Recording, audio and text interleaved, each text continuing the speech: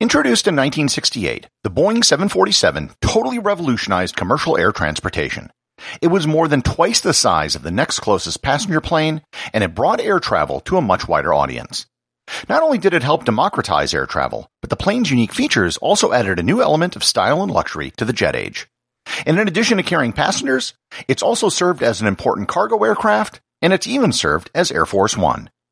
Learn more about the Boeing 747 on the 747th episode of Everything Everywhere Daily.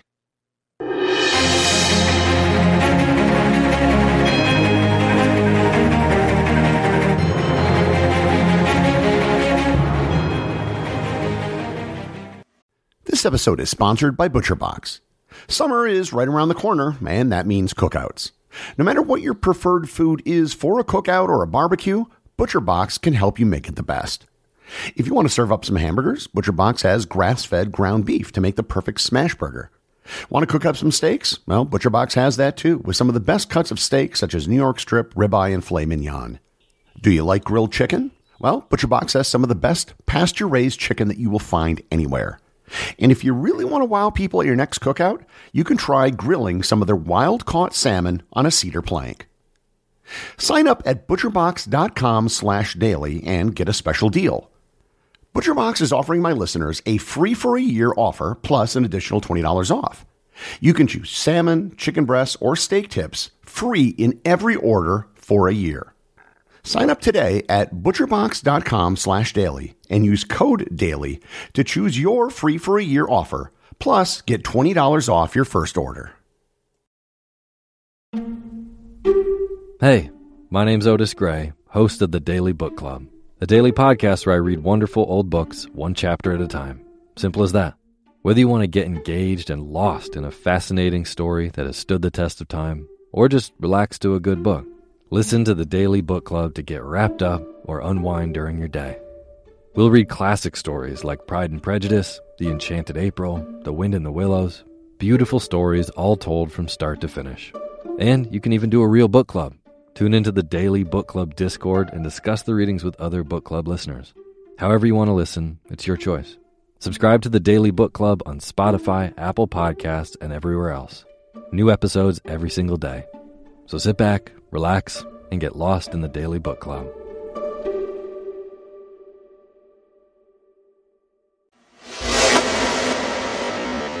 Today, air travel is relatively affordable, and it's something that is within the grasp of most people. Even if it doesn't seem like it, air travel today is much cheaper and much more democratic than it was in the 50s and 60s. Back then, flying by air was relatively expensive, which is why so few people did it. The people who did travel by air became known as the jet set, which became a euphemism for the wealthy and the beautiful. However, the jet set is something you almost never hear about anymore because everyone is now part of the jet set. Airlines like Ryanair, Southwest, Spirit, EasyJet, and a host of other airlines have made air travel available for everyone.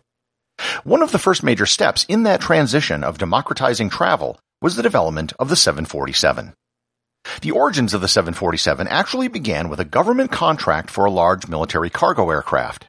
In 1963, the United States Air Force put out a request to aircraft manufacturers for a cargo jet that would be larger than the C-141 Starlifter. The new project was called the CX Heavy Logistics System, and the Air Force required that the plane have a capacity of 180,000 pounds, a top speed of Mach 0.75, and a range of 5,000 miles or 9,000 kilometers. There were also requirements for the size of the payload bay, and the plane had to be able to be loaded from doors in both the front and the rear. The Air Force also requested that the number of engines on the plane be limited to 4. In addition to designing a whole new type of plane, this would also require a whole new type of engine. In the end, Boeing did not get the contract. It was awarded to Lockheed, and the cargo aircraft became the C-5 Galaxy, which is still in service today. But Boeing didn't let the work they did on the CX Heavy Logistics System go to waste. Even before the Air Force cargo plane contract, Boeing had been approached by the president of Pan Am Airlines, Juan Trippe, to create a passenger aircraft that would be 2.5 times larger than the current Boeing 707 and DC-8, which were the most commonly used passenger jets of the era. The 707 could, depending on the configuration, carry about 140 passengers, and the DC-8 could seat about 189. Tripp thought that a larger aircraft could relieve the airport congestion caused by so many smaller planes, as well as be more cost-effective for the airlines. Boeing took many of the ideas from their CX Heavy Logistics System bid and put it into this new aircraft, which had been given the model number 747. The initial plan was to put in two totally separate levels for passengers. This idea was ultimately scrapped because of the difficulty in implementing the legal requirement whereby all passengers had to be able to exit the aircraft within 90 seconds. The double-decker concept was scrapped not only because of the safety issue, but because it would make it difficult to use as a cargo aircraft. Instead, they went with a single passenger deck with a wider body. The requirement to put a hinge on the nose of the aircraft to allow for front-loading from the original Air Force bid was something that Boeing still wanted to pursue. So, they put the cockpit above the passenger area, just behind where the hinge would be on a cargo version of the plane. This is why the 747 has a distinctive hump near the front of the plane. Despite Pan Am's request for a larger passenger jet, the management at Boeing didn't think the 747 was going to be used for passenger flight for very long, because everyone assumed in the late 1960s that the future of passenger air travel was going to be supersonic aircraft. Hence, they thought most passenger 747s would probably be converted to cargo aircraft eventually, so they had to plan for it. The first version of the 747 was the 747-100. If configured for one seating class, it could fit 539 passengers. It had a wingspan of almost 60 meters or 197 feet. The top of the tail stood at 22.2 meters or almost 73 feet, and the length of the fuselage was about 70.6 meters or 231 feet. It could take off with a maximum of 340,000 kilograms or 750,000 pounds, fly at 991 kilometers per hour or 616 miles per hour, and it had a maximum range of 9,000 kilometers or 5,600 miles. By every measure I just listed, it was the largest passenger aircraft in the world by a wide margin. To lift all this, it required brand new engines. These would be the new JT9D high-bypass turbofan engines designed and built by Pratt & Whitney. These were the first high-bypass jets used in commercial aviation, and they were radically more fuel-efficient than anything which had come before. Pan Am, the airline that originally suggested the plane, had been involved in the entire design process. In 1966, they signed a contract for 25 747-100 aircraft at a cost of $525 million. Which would be worth over $4.8 billion today. With a customer lined up and with a design in hand, the next big problem was, where do you build such a huge aircraft? And the answer was to construct the largest building in the world by volume, the Boeing factory in Everett, Washington. Construction of the first 747 required a whole new set of techniques that had never been used before. They had to develop a mock of the cockpit at the correct height to let pilots practice taxiing because most pilots had never had to taxi something this large before. It was called Waddle's Wagon after the Boeing test pilot who suggested it. They had to create a full-scale mock-up of the plane to test evacuations. And they had to do much of the construction of the prototype while the Everett factory was being built, which meant working on the plane even before the roof was finished. The engines proved to be a problem, as the development of the body of the plane outpaced the engine construction. Some of the early prototypes had to have piles of bricks hanging from the wings to simulate the weight of the engines. Finally, however, everything was in place to show the prototype to the world. On September 30th, 1968, the public and the media were shown the 747. Up to this point, Boeing had spent $1 billion on the development of the plane, which is the equivalent of $8.5 billion today. On the plus side, by the time the prototype was shown to the public, 26 airlines had placed 747s on order. Over 50,000 Boeing employees were involved in the design and construction of the 747.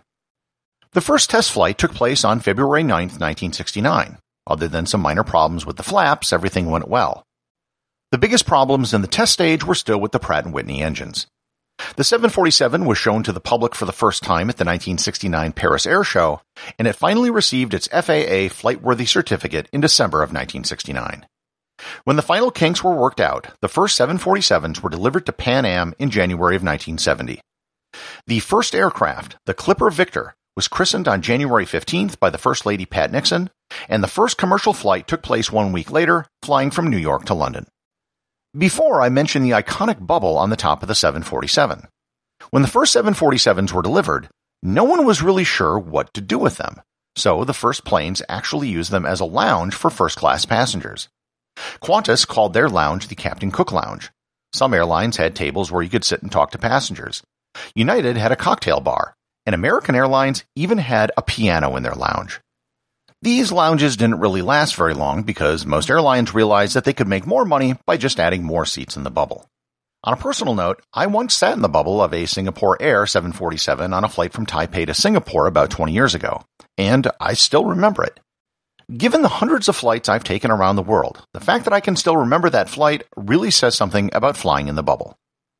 Many of the first 747s were sold to national flag carriers as the plane became an instant status symbol.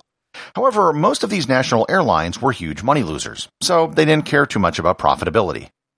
The recession from 1969 to 1970 was a huge shock to Boeing. From September 1970 to March 1972, they only sold 2 747s worldwide. The oil embargo of 1973 caused many 747 owners to sell their planes for smaller ones, and many of the 747s were converted to cargo aircraft, which is exactly what Boeing originally predicted would happen. Eventually, the oil embargo was lifted and demand picked up again. One of the major events which gave the plane a new lease on life was the deregulation of the airline industry in the United States. This resulted in a massive reduction in ticket prices and a correspondingly large increase in the number of passengers. New versions of the 747 were released every few years. The 747-200 was released in 1971, the 300 in 1980, the 400 in 1985, and the Dash 8 in 2005. Over the years, the 747 has also used engines by General Electric and Rolls-Royce. And there were also minor models which were developed in between the major versions. The 1000th 747 was delivered in 1993, and the 1500th was delivered to Lufthansa in 2014. In 2008, the 747 lost its title as the largest passenger aircraft when Airbus introduced the A380. However, both the 747 and the A380 saw declining interest from airlines. Smaller aircraft saw bigger improvements in fuel efficiency and the distance they could travel.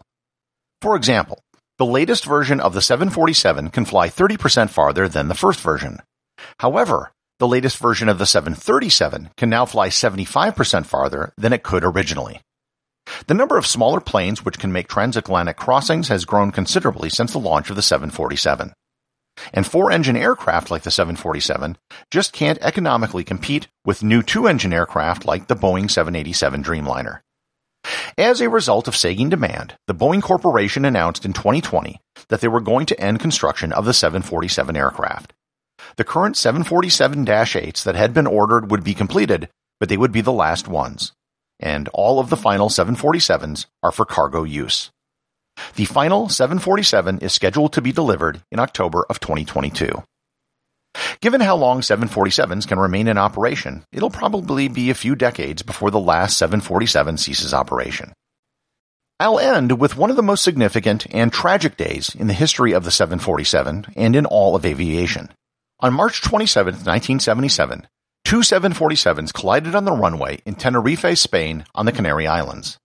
KLM Flight 4805, with 248 occupants, was accelerating down the runway for takeoff, while Pan Am Flight 1736 was still on the runway with its 396 occupants.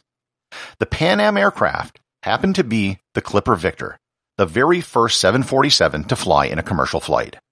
There was a dense fog on the runway, so the KLM pilot couldn't see the other plane. Moreover, there was a miscommunication with the control tower, and the KLM pilot thought that he had permission to take off. The colliding planes resulted in 583 deaths. It was, and still remains, the worst accident in aviation history.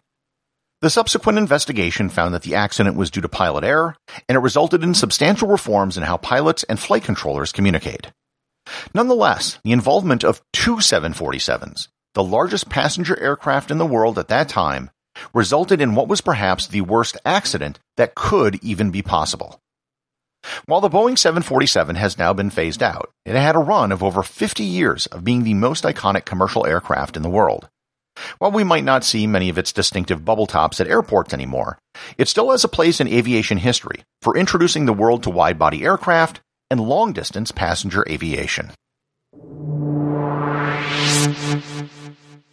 Everything Everywhere Daily is an Airwave Media podcast. The executive producer is Darcy Adams. The associate producers are Thor Thompson and Peter Bennett. I just wanted to extend a big thank you to everyone who is supporting the show over at patreon.com. I have show merchandise available there, including hoodies, t-shirts, and stickers. Plus, it really just helps me get this show out every single day, including, of course, weekends and holidays. Remember, if you leave a review or send me a boostagram, you too can have it read on the show.